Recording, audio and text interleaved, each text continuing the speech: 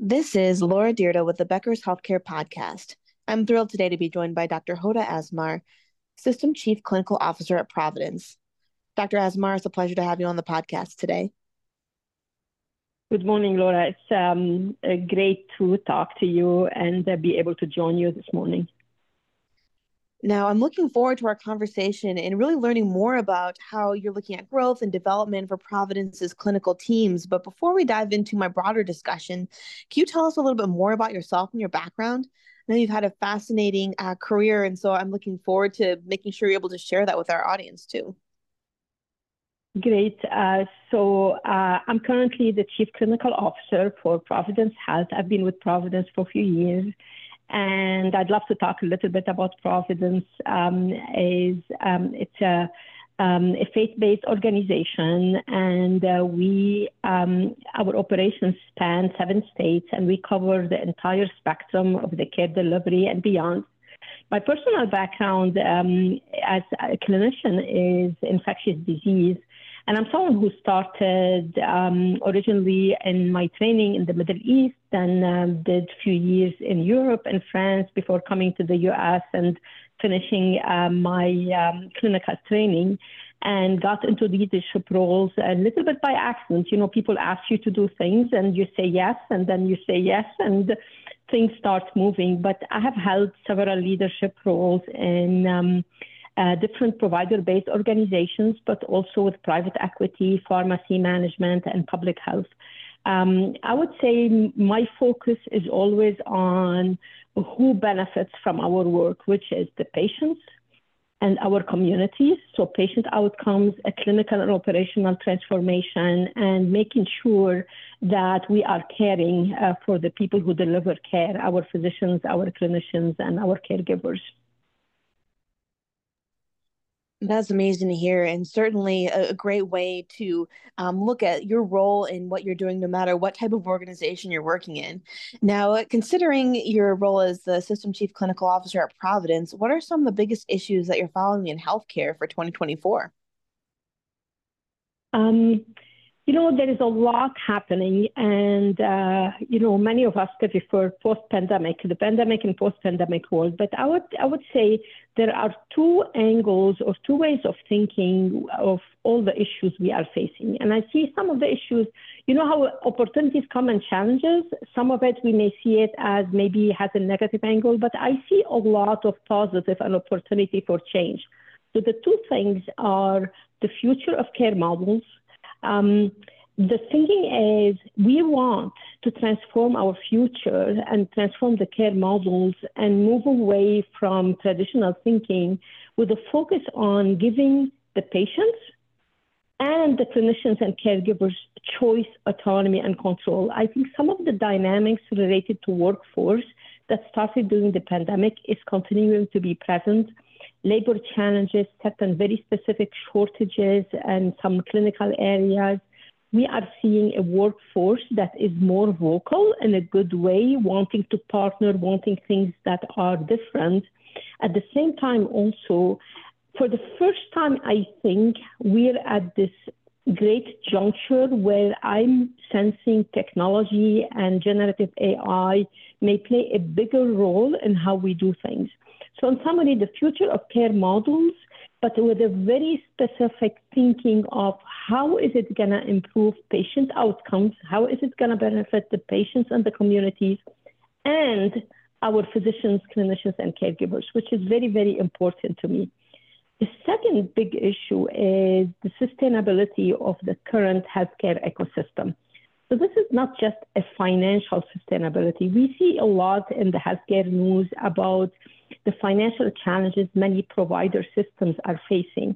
But I see it as a bigger issue of where we want this health system to be as an ecosystem, not just Providence of the provider side, and how we're going to assure that financial, but also outcome sustainability. How are we going to address some of the things we identified as priorities during the pandemic, such as health equity, also societal impact. So these are the 2 issues I'm always focused on, and I think of my action plans and how my team delivers the work is, are we addressing these 2 issues? That's such a great point, and certainly, fascinating to think through what all of this change means and how care transformation is happening, especially as you talked about through technology, generative AI, and then some of the different shifts within the workforce. So that's really interesting. Um, how are you thinking about growth and modernization of Providence's clinical team specifically? Um, for me, growth, there is two angles of it. As a faith-based system that is approaching 2 centuries of history, the sister founders started about 175 years ago. The origins, the first sites of our system. So I see growth as significantly connected to our mission. So our mission is to serve all, but especially the poor and vulnerable. So I see growth as a prerequisite to live our mission because we want to continue to serve more patients, serve more people in need, serve more communities, and expand how we deliver care for our current communities. So that commitment is very important to see the growth for us through that commitment and that mission lens. Then there is how I think of growth as a leader. To me, growth helps to thrive, not just to survive, but to thrive. It brings new ideas, new concepts, new talent.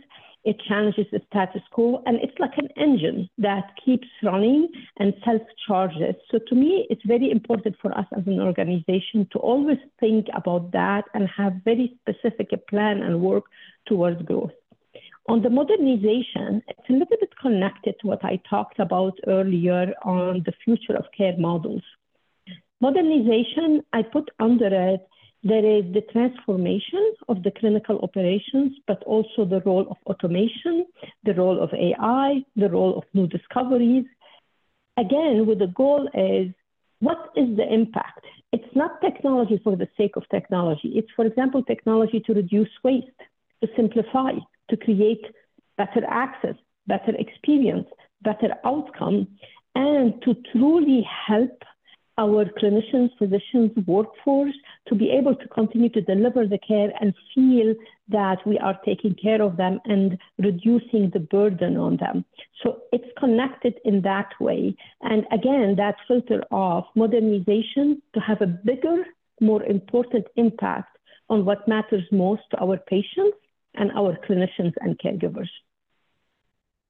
Fantastic. Keeping those patients, clinicians, caregivers front and center seems to make a lot of sense. And certainly, I know it's not an easy task to make some of those transformational changes in the modernization and really reconfiguring how we're thinking about healthcare delivery, but certainly rewarding. What are you most excited about for the next year, and what makes you nervous? I would say I'm always excited about our work on quality and safety. We are always scanning the environment for our opportunity to improve. We're very focused on chasing zero harm, on reducing mortality, and we have done great work in the space of reducing mortality related to sepsis. We are reducing hospital-acquired infection, hospital-acquired complications, and we continue on that journey. So to me, every time I look at our trajectory, our results, what we've done and what we're planning and where we're going, it's a lot of excitement and lots of gratitude to all the people who focus on quality and safety. The other thing is, we talked a little bit about growth. The second thing, we're doing some interesting work in the surgery space, peri-op space. Again, focusing on that modernization, automation, and empowering our clinicians and adding tools. So we're in the middle of implementing an AI tool in the surgical space that gives our surgeons and their teams and our patients an easier way to access us and choose us as a place where they want to have their surgeries. The third thing is the co-caring virtual care model. So we've been hearing a lot about different systems, different providers engaging in virtual care model. Our model, we tested it last year with great results. So this is a combination of the care team on the unit, but in addition, supported by other members of the care team 24/7 virtually.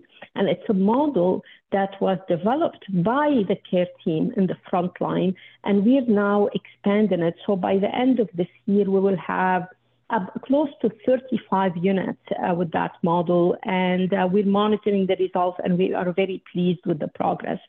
As far as being nervous, I'm someone who has to admit that I don't get nervous much, but I do have a little bit of an anxiety about the role of technology and also in particular AI. So I'm someone who just stated, I want to progress, I want transformation. I definitely wouldn't suggest we need to stifle progress, but I worry about how we can address the governance around ethics, around decision-making, about who's going to drive the AI and who's going to benefit, and are we going to have the scientific rigor? And again, are we going to focus on advancing technology and AI in a way that has had a direct impact on patient outcomes, which is the most important element in the work I do. So I feel part of my commitment, part of my anxiety is around how we can manage and govern and address the progress in that space. Well, that's such a great point. And certainly having that mindful implementation of technology and artificial intelligence is so important. You know, healthcare can't stand to have too many issues, you know, with that kind of thing. And so I love the way you put that and really stated it simply, but also helpfully in terms of, you know, wanting to move forward, making sure that we're continuing to look at helpful advancements, but also being mindful about that. Before we wrap up here, we've talked about a lot of changes in the healthcare space, whether it's related to technology or patient expectations in other issues. What do you feel that most effective healthcare leaders will need in order to be successful over the next 2 to 3 years as the healthcare industry changes? I think there is two things I think of, and then maybe one more of a caution, the third element. So I call it being a challenger spirit. Someone who also has a flexible mindset, a challenger spirit in the sense challenging the status quo, asking difficult questions, being open to new ideas, new ways of doing things, that we want to take our healthcare system as a nation somewhere better, somewhere where we potentially could face the next big pandemic or the next big thing. The second thing is focus on partnerships. For us to be able, for all of us in any role we are, this is beyond the provider world, to be able to move into that future and have really transformational change, it's very important to partner with others and people who come from maybe different angles, partner with our workforce, partner with our physicians, with those two lenses of the patients and the impact and the care team and the clinicians.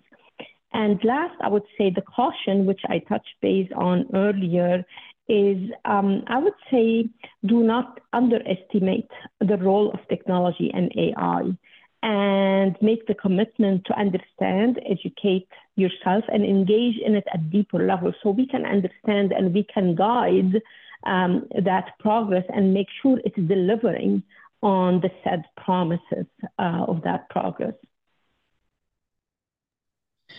What a great reminder. And certainly I love all the things you mentioned, having that flexible mindset, but then also challenging status quo to really make healthcare better, having the partnerships in evolving those partnerships and being creative, and then to not underestimating technology and AI for what the potential could be. Dr. Asmar, thank you so much for joining us on the podcast today. This has been such a fascinating and helpful conversation, and I look forward to connecting with you again soon. Thank you very much. Thank you. It's so important for leaders at the top of organizations to keep learning, stay sharp, grow their networks. To help our audience better do this in a more simplified, personalized, and meaningful way, Becker's Healthcare has launched My BHC. It's your trusted Becker's Healthcare experience and more, with content, connections, events, and learning opportunities.